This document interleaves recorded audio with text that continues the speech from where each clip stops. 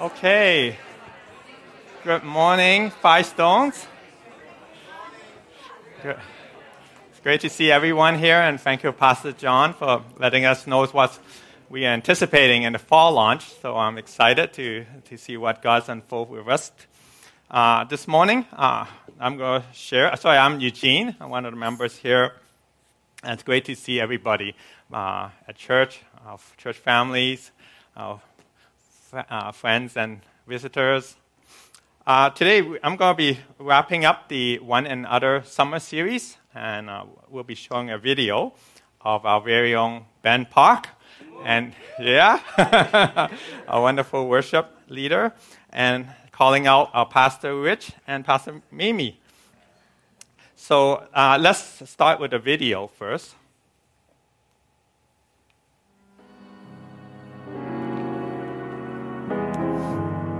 Hey everyone, how's it going? Good morning. It's nice to see you all. Just kidding, I can't see any of you. I'm looking at a camera lens, but hope you're all having a wonderful morning. And I'm calling out Rich and Mimi Gao. I had the idea of doing it a couple weeks ago and really weighed on my heart because when I look back, they are a huge kind of part of my community and family the last few years, and really it's been awesome to have them. And I just want to acknowledge them and just acknowledge the amazing impact they've had on me and all the awesome stuff they do at church and with their lives and how they live. It's just really awesome. Prior to me finding Five Stones, I was kind of having fragmented church experiences where a lot of churches would dissipate or there'd be organizational chaos, or I just didn't feel very connected. So I knew from family growing up that there's a kingdom way of living and fellowshipping, and I learned a lot about that, but I had a lot of discouragement or cynicism for that being in a church family and really having a solid experience of that. And starting at Five Stones, I was really just hesitant and kind of just going to church so my mom wouldn't be mad at me, and then trying to hang out just with my friends or whatever. And but eventually I just got an experience of true community and family, and Rich and Mimi both had different roles in how they interacted with me, and just want to say a couple things about what I appreciate about them. And Rich, he just has a pure heart of gold, and he's always looking for the Father's will. He's really talented in so many ways, but yet he still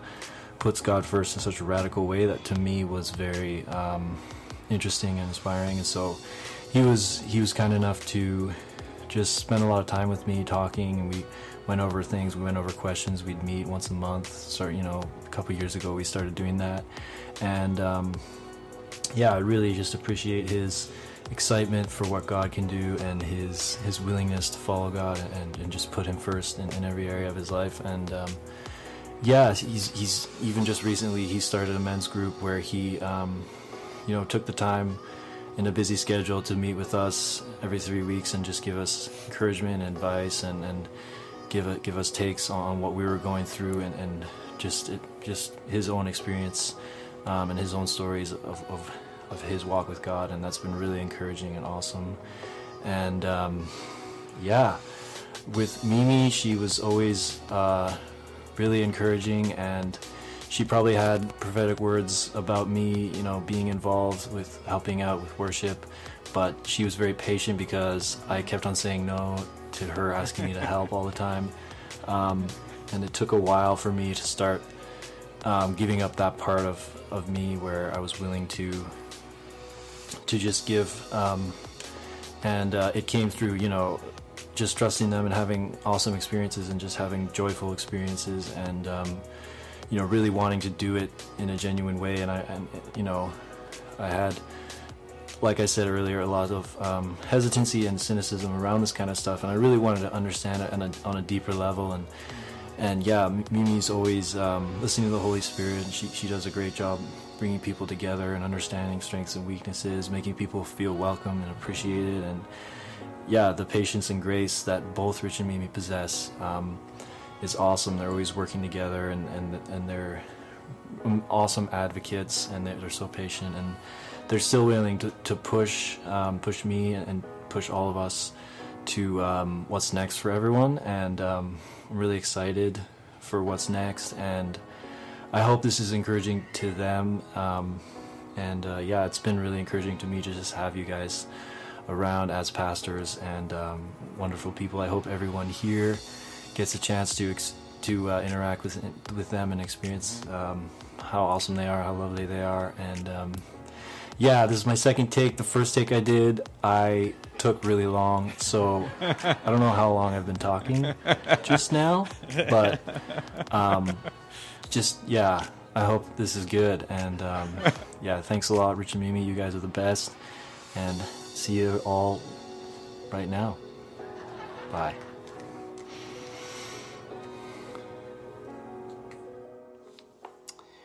Thank you, Ben, for calling us out. That was very gracious and kind of you. And I'm going to let Mimi begin with our reply. Yeah, thanks, Ben, for calling us both out and your encouraging words. Good morning, Five Stones Church. Ben started hanging out at Five Stones Church through one of his good friends, Peter Garrett, one of the sons of Kevin and Julia. I remember he was really animated and energetic, and of course, I had learned that he was one of the sons of Andy Park, a very well-known worship leader in our area.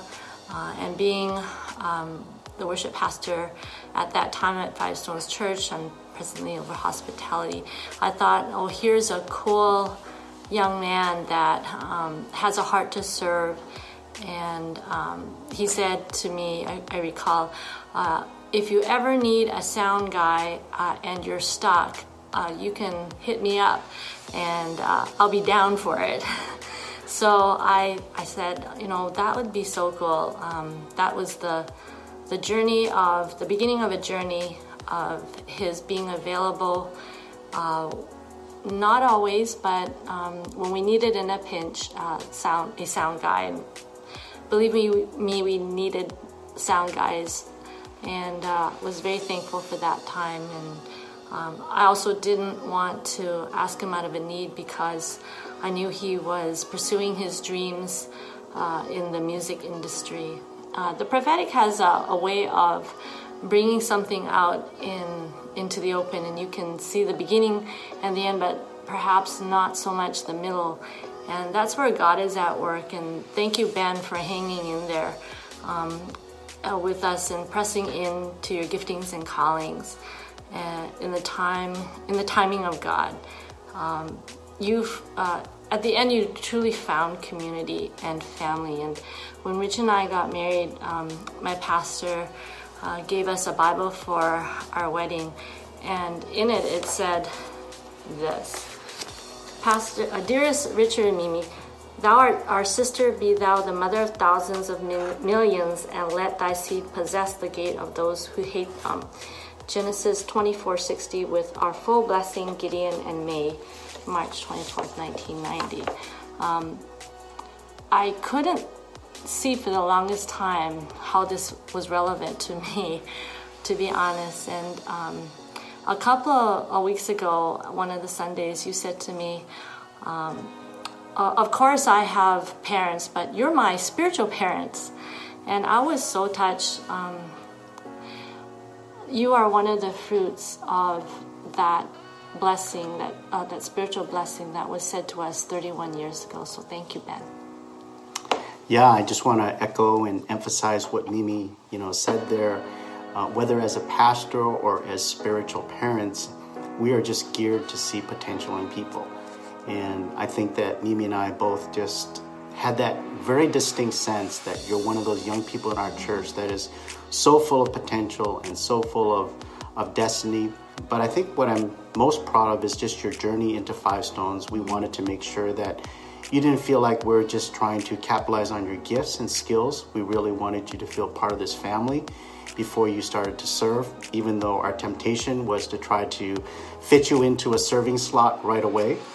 But really have come to see how you've matured and understood that church is not just a commercial enterprise, which so many people fall into, but it is truly a family that flies under the flag of Jesus. And I just see so many qualities in you that God is nurturing. There's a real heart for God that you have, and I think sometimes you fight yourself on that. Sometimes your marbles fall on the floor, and we got to pick them up and just say, oh, it's all good. We'll get them back into your pouch. I really see a humility in you. You really listen to people, care for people.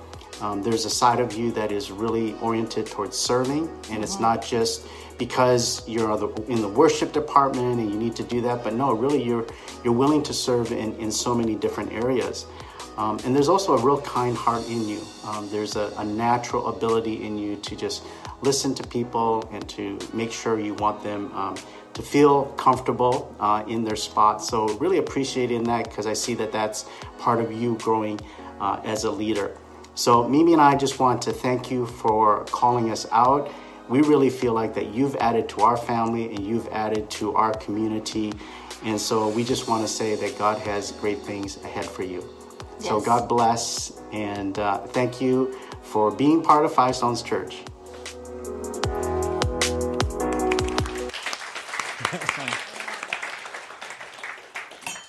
Whoops. I must have dropped.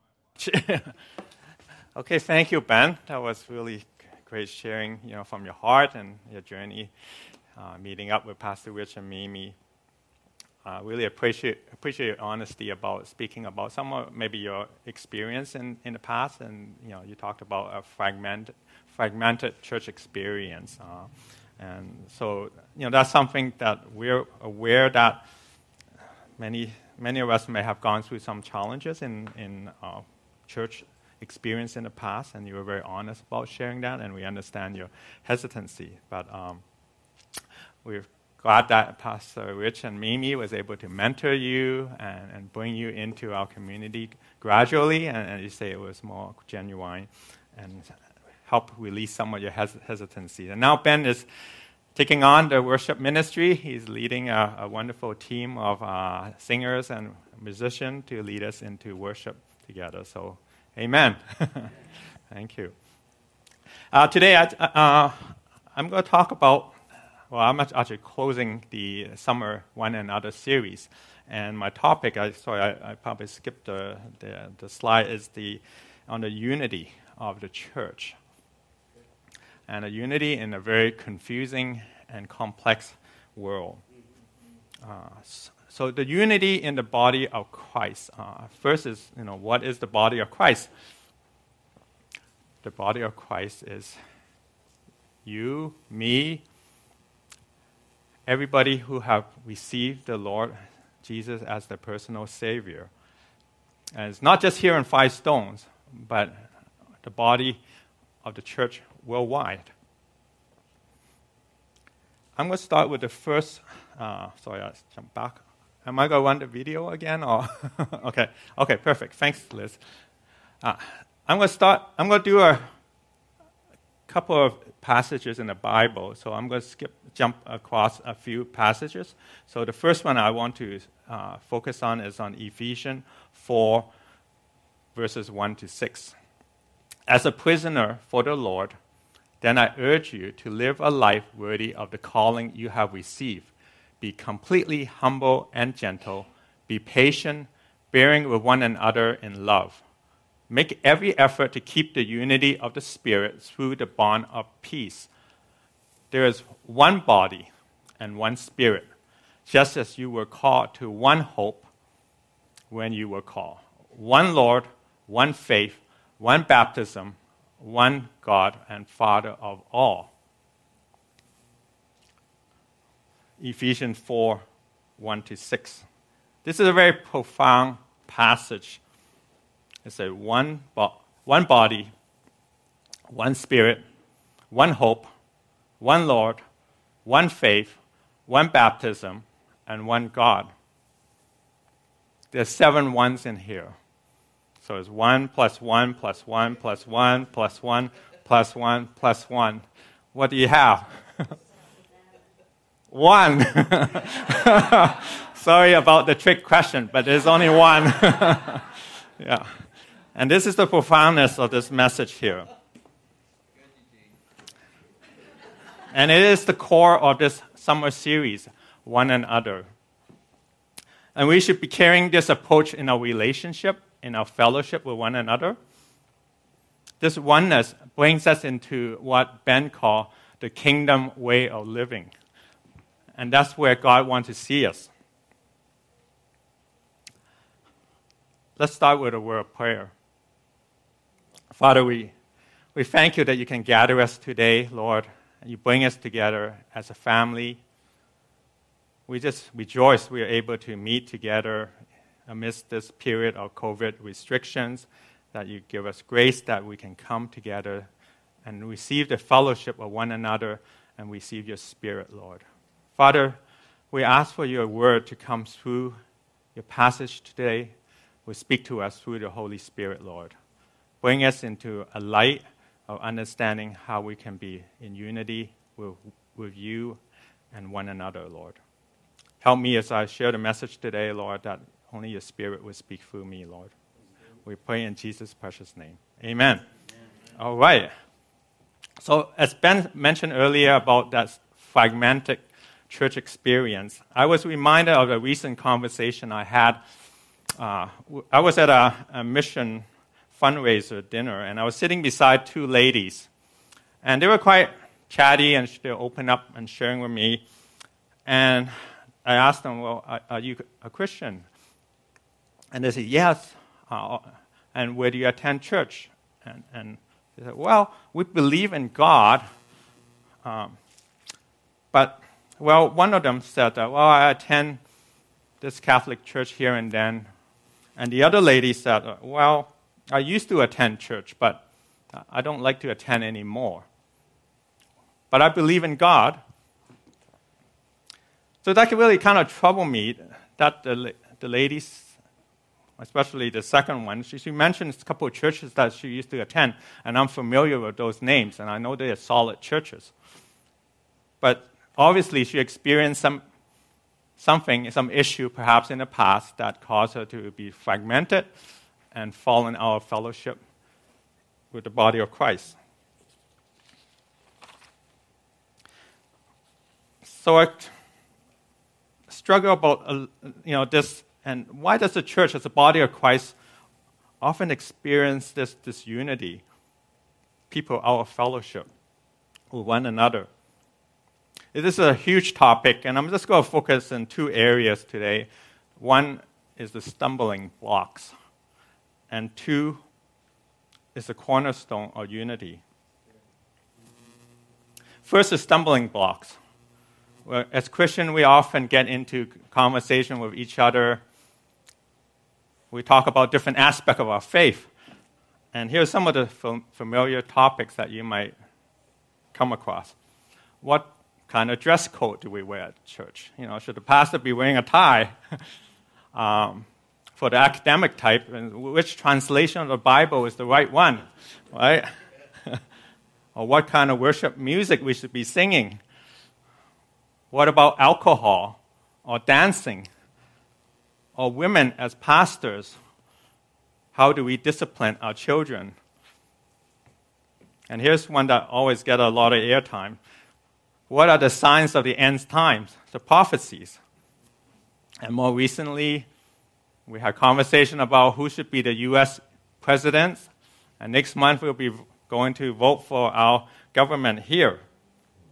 Should we be vaccinated or not? So the list goes on. It's good that we're able to talk about these things as brother and sister and share our viewpoints. It builds deeper understanding for each other. But this is troublesome when these kind of topics end up causing division within the church. I came across this one more recently, but it's not related to anything with Five Stone Church.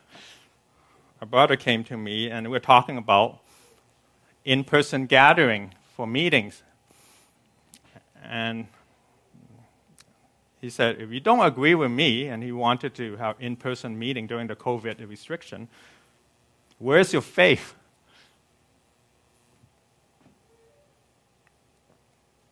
So these kind of challenging issues that tend to pull us apart, and it really shouldn't be dividing up our fellowship.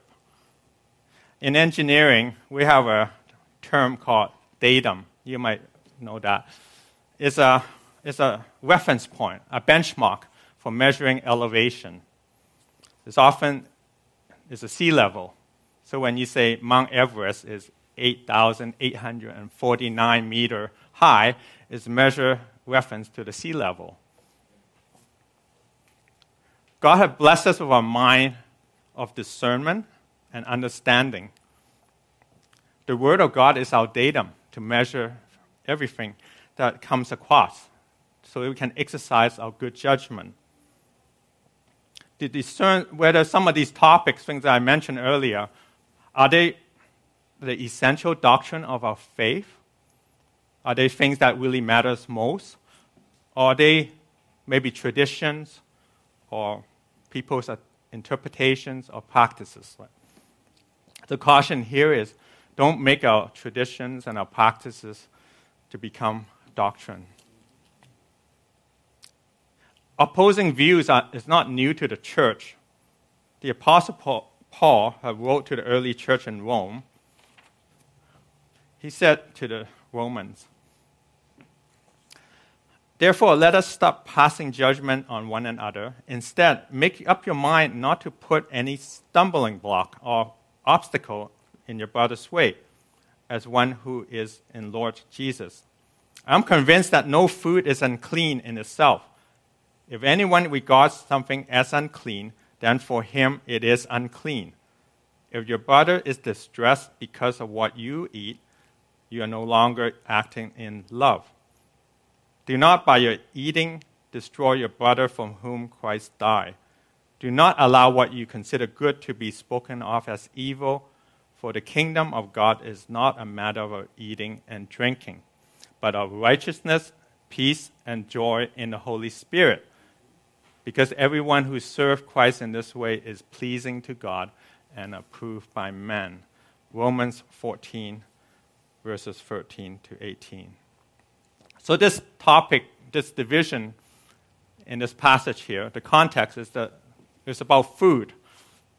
In the first century AD, before the Romans destroyed Jerusalem in 70 AD, the early church were very well connected to their Jewish roots. Dietary or kosher law was very important to those first believers. But as the church expanded into the Gentile world,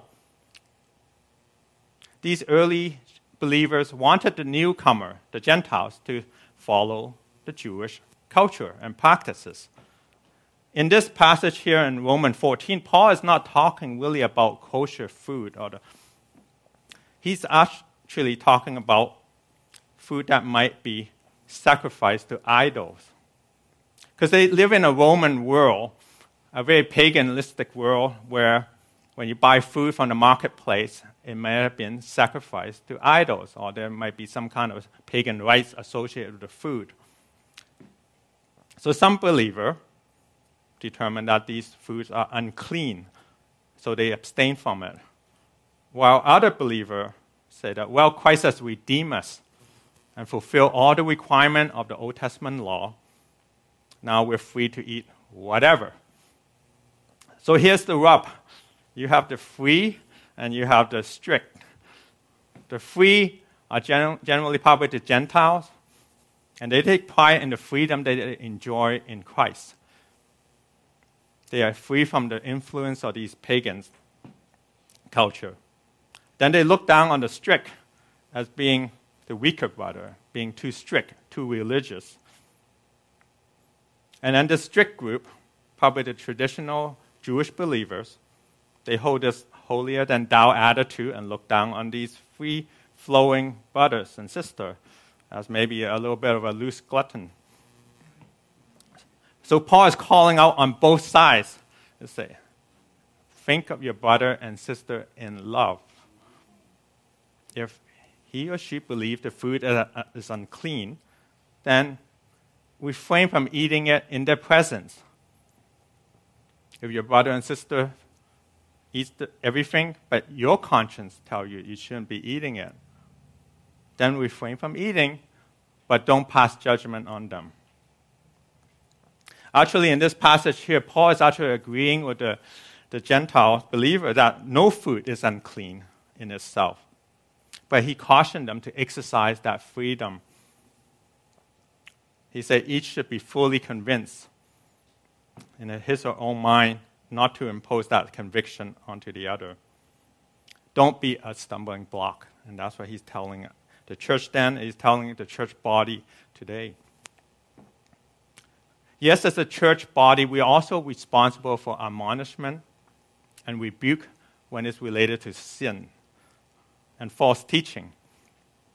But these are over clear scriptural principles and truths, and they must be done in love, through prayers, and guided by God's word as the datum.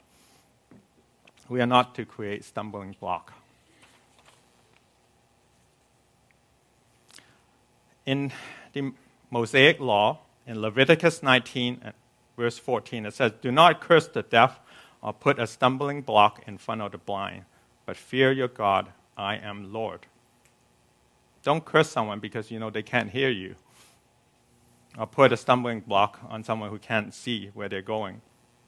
But instead, the character trait is of being in unity is being humble, gentle, patient, and love one another, as we read in Ephesians 4, chapter 4. And Jesus demonstrated the humbleness, the gentleness, the patience, the love, as he washes his disciples' feet in John 13.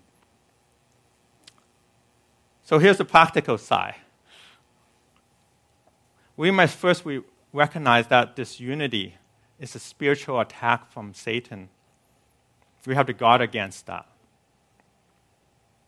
And it's not about me being right. My wife often reminds me that without love, I'm just standing here with a bunch of words. Maybe a loud gong. I don't think we have a gong symbol here, but if there's one and I hear it, you guys will just be covering your ears. And we are to welcome each other into a community. And I'm blessed that here in Firestone that we're a small church, and people who walk in, we really feel that we want to welcome you as part of our community. Spiritual maturity should not be a criteria for fellowship. We are supposed to bring everyone together, let it grow together in spirit and in truth.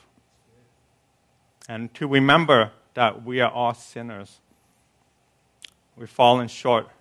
But Jesus did not come to fix us, but he came to redeem us from our sins. So here's a passage. Peter is calling the Gentile and the Jewish believers in 1 Peter chapter 3, verse 8. It says, "Finally, all of you, be like-minded, be sympathetic, love one another, be compassionate and humble." Now I want to go into the cornerstone of unity, which is the oneness.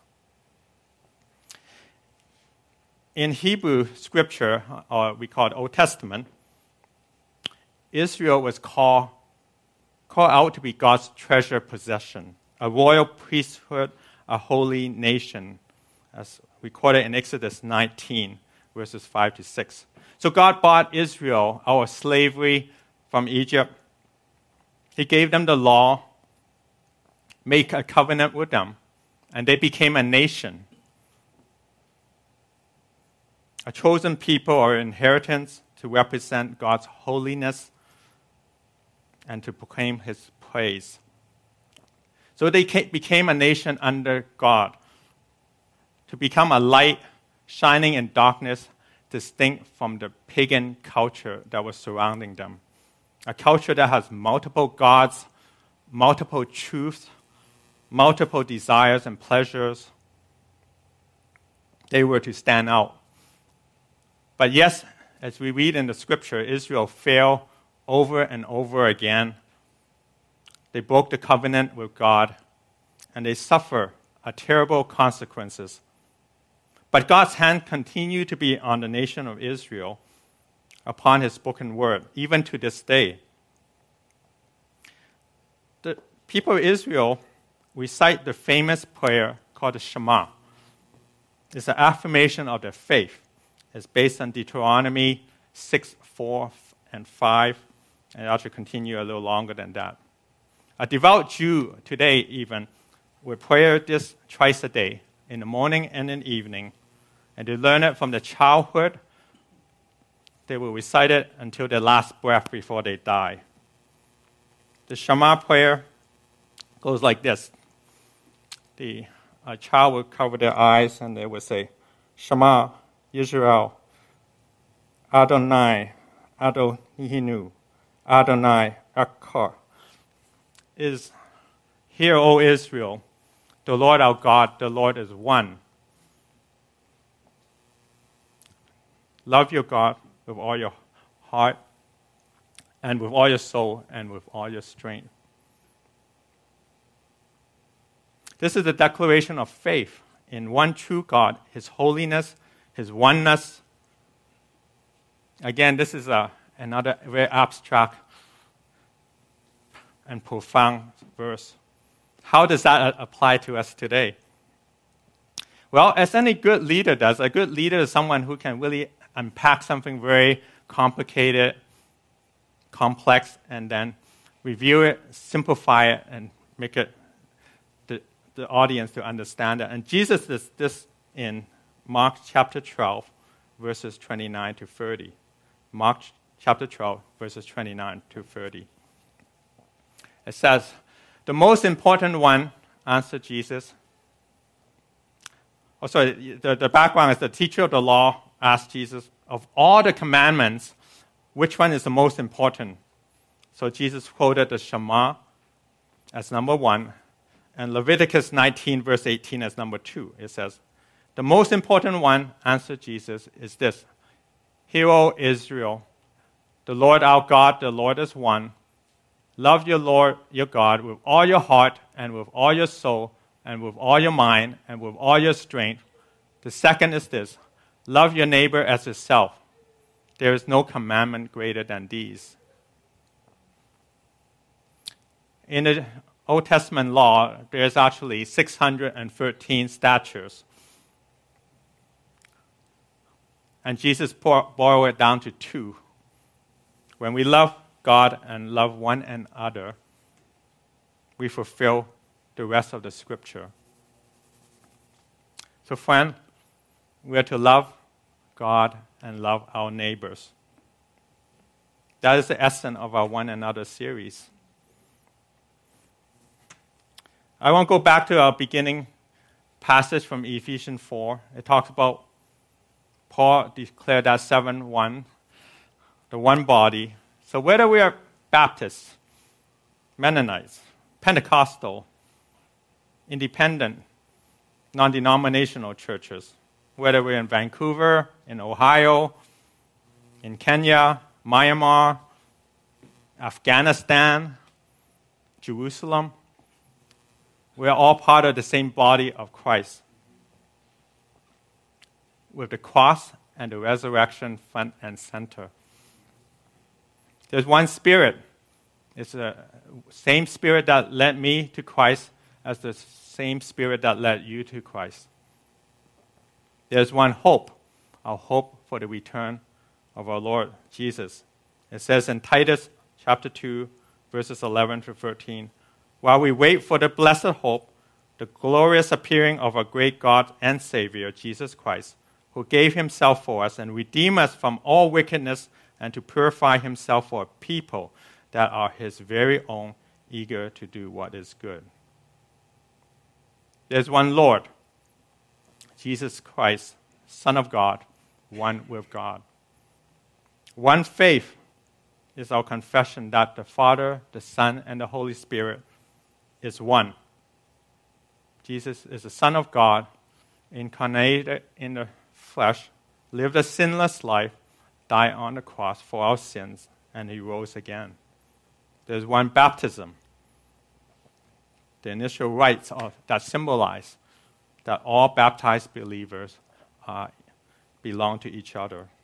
And one God, the Shema, the Lord of God, The Lord is one. He's omnipresent. I want to share a really neat story that I came across about unity, identity, and reconciliation. Back in April, after supper, I was sitting on the couch and I was watching the Israeli daily news. And this story kind of blew me away.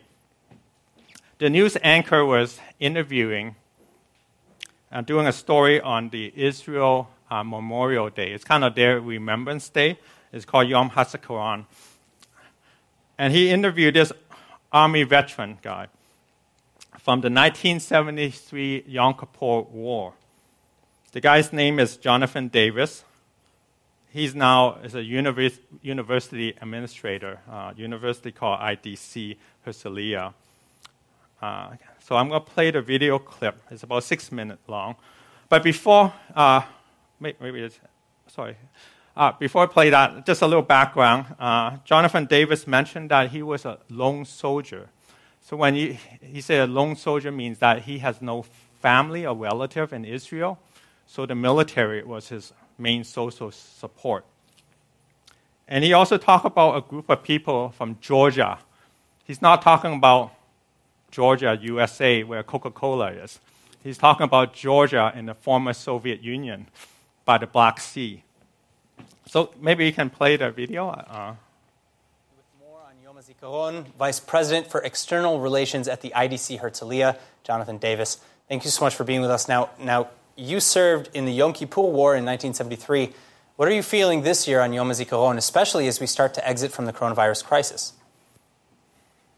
What I'm feeling is that on a solemn day like this, the state of Israel, all of the people in Israel need to unite. And when we hear the siren tonight at 8 o'clock in the evening, we need to forget about our political differences, our differences in religion, economics, national characteristics of different people.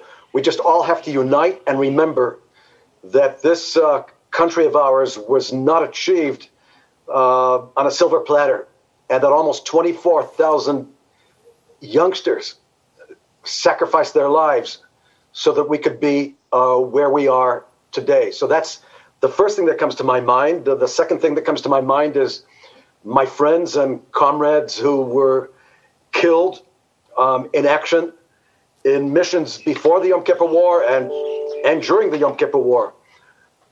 So that's what really comes to my mind. Do you have maybe a specific story from your service that holds particular significance for you on Yom HaZikaron?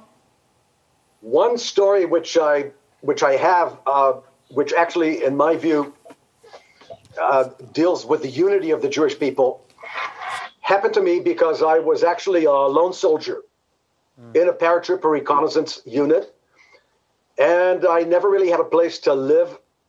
And the Ministry of Absorption, after a lot of nagging, found me a room in some kind of a tenement in Kiryat Yovel in Jerusalem. It was a building full of new immigrants who had just come from Georgia. And they came from a totally different way of life. So light bulbs would be missing in the hallways, and sometimes fuses in the fuse boxes, and sometimes there would be garbage strewn from the balcony onto my laundry. In the few days that I actually got to come back for a Shabbat or something like that.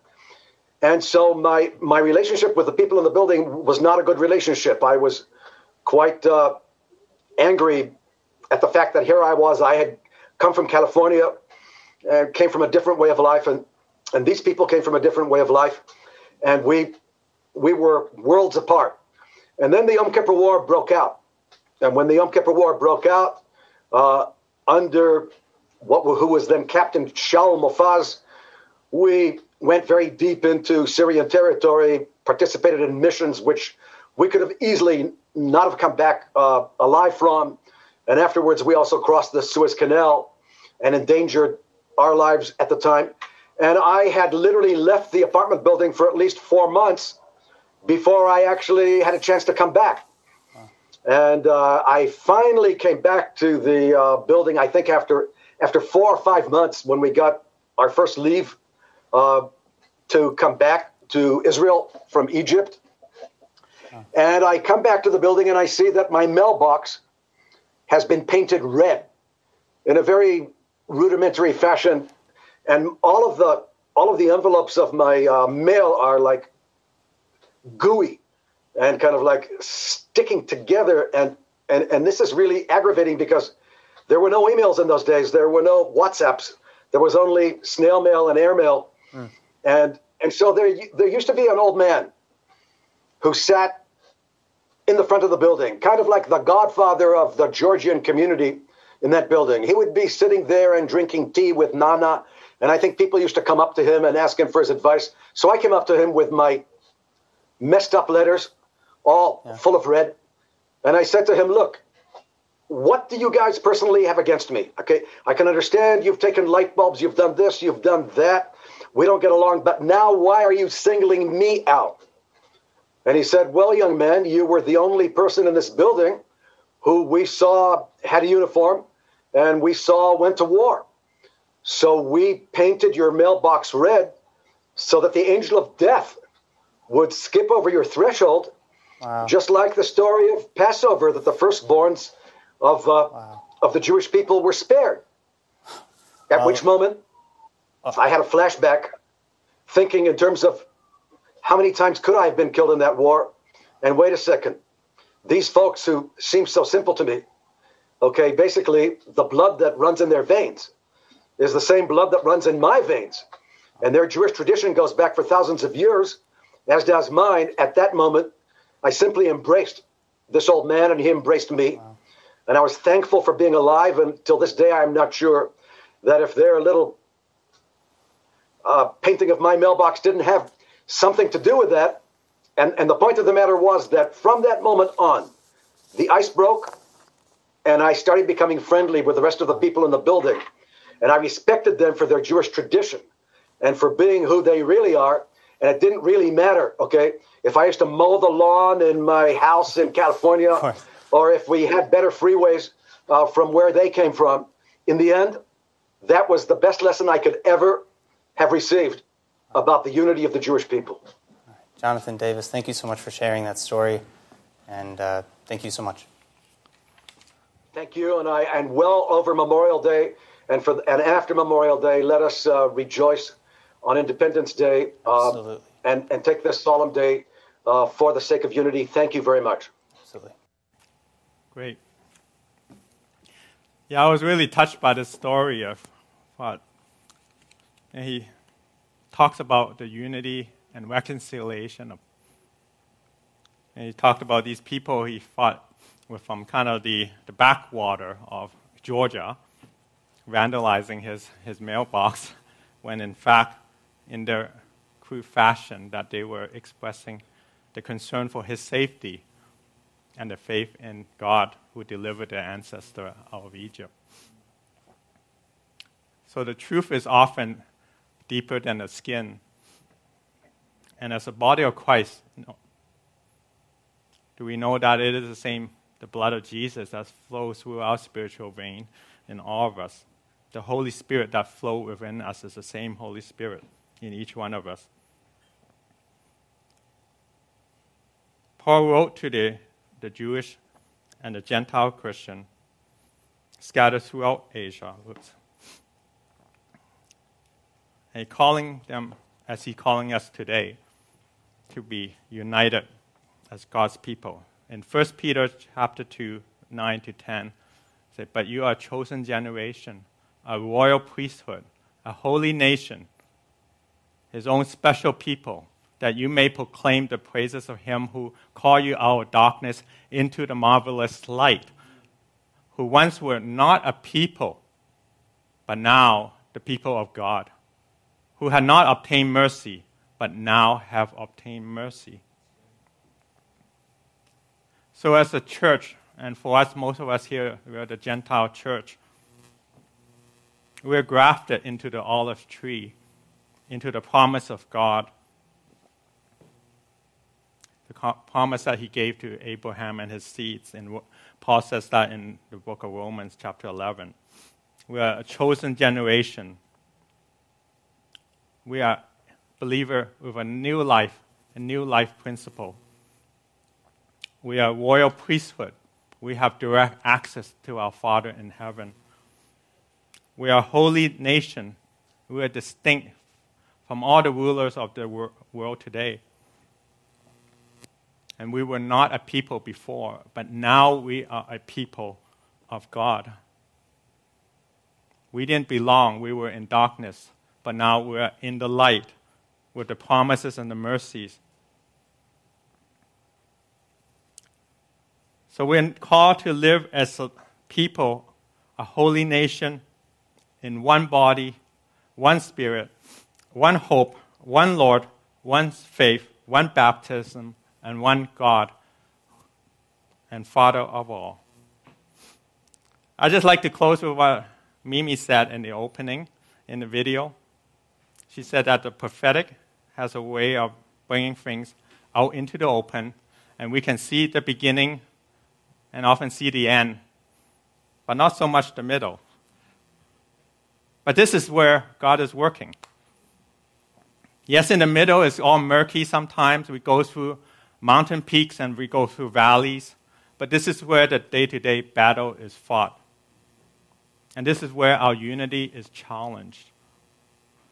But this is where our faith comes in one God, the Father of all, who is over all, through all, and in all. Let's close with our prayer. Father, we thank you for shining your light upon us, letting us know we are people chosen by you, Lord. Help us to recognize when we are faced with challenges and we are faced with disunity, Lord, we ask you to call us out, to remember that we are your people, to come together in love, in peace, in patience, to bring your glory together, to be able to shine in the world around us, Lord. We thank you for your message. Thank you for your verses. We pray that you bring us together in one body and one spirit. We know that you're Father of all, through all, and in all things. We praise you in Jesus' precious name. Amen. Thank you, Eugene, for bringing such a great message to close off this sermon series. It is all about unity. God wants unity within the church. God wants us to be one.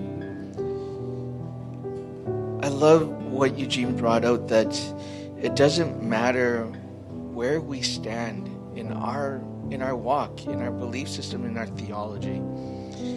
So oftentimes we get so consumed by what we believe in faith, and we forget that what unifies us in faith is actually Jesus. That we get so caught up in theology that we forget that it really isn't about theology, but about the doctrines of Jesus Christ. That all of this, the church, the foundations of the church, comes from Jesus. And that sometimes we come into a disagreement, we quarrel about the little things, that we miss the big picture. It's that expression that we focus on the tree that we miss the forest. But Jesus calls us to a place of unity. Jesus calls us to a place where he wants us to be united together as a church, not just as Five Stones, but the universal church. I love what Eugene said, because it really bridges what we're going to talk about in the fall as he's preaching. I'm just like, oh my goodness, like so many things that you have said is really so much of the foundations of what this next sermon series is about. It's about the unity of the church. It's about bringing the church together. It's not about traditions of church, but the heart of the church. And so that's what I love about this. That as a church, we get to be a part of something that is so much bigger. Bigger than ourselves, bigger than our theology, bigger than what we know and what we think. And we get to explore all of that together. Isn't that fun? I'm excited for this next season. I hope you guys are too. And I hope you guys will continue to seek after Jesus as we go through everything in life, that Jesus becomes the front person in your mind and in your heart. Let's pray. Father God, we just thank you, Lord, for today's sermon. We thank you for just your encouragement of Jesus as our foundation, the cornerstone of what we believe. Father God, that it doesn't matter our own personal belief systems, even our cultural influences, but that what does matter is that you have died on the cross and you have saved us. And when you did that, you established something new. So Father God, may that be the thing that we remember. And may that be the goal that we pursue. Let us fix our eyes on Jesus, the perfecter of our faith. We thank you, Jesus. And we pray all this in Jesus' name. Amen. Be blessed. We'll see you guys next week.